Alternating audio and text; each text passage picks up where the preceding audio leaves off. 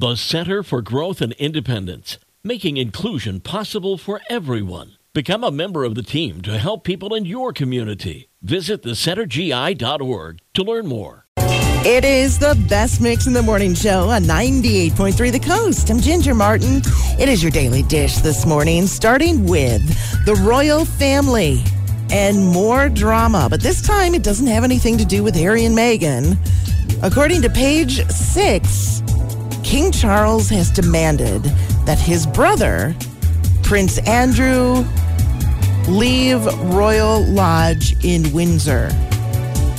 Prince Andrew, of course, has refused because it is a palatial $37 million home that the disgraced royal is still inhabiting just for looks, despite repeated requests from the king for him to vacate.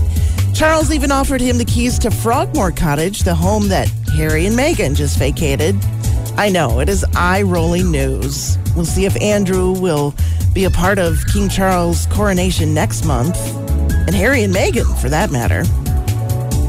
And if you're a fan of actress Julie Bowen from Modern Family, she's going to star in the upcoming Peacock series Hysteria.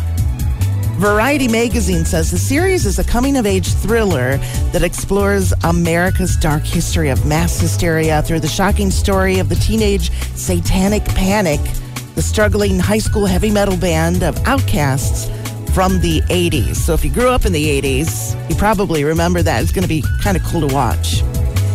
And the Terminator himself, Arnold Schwarzenegger, is all about terminating potholes. Literally. He took to Instagram to show how he and his crew were filling a big hole in the street with hot asphalt. He said that in the video that he and his neighbors have been waiting for 3 weeks for it to get fixed. It's been ruining cars and bikes, and instead of complaining about it, he decided to go ahead and just fix it. His neighbors are all applauding him for taking charge of a problem and making it right. And there's your daily dish this morning from 98.3 The Coast.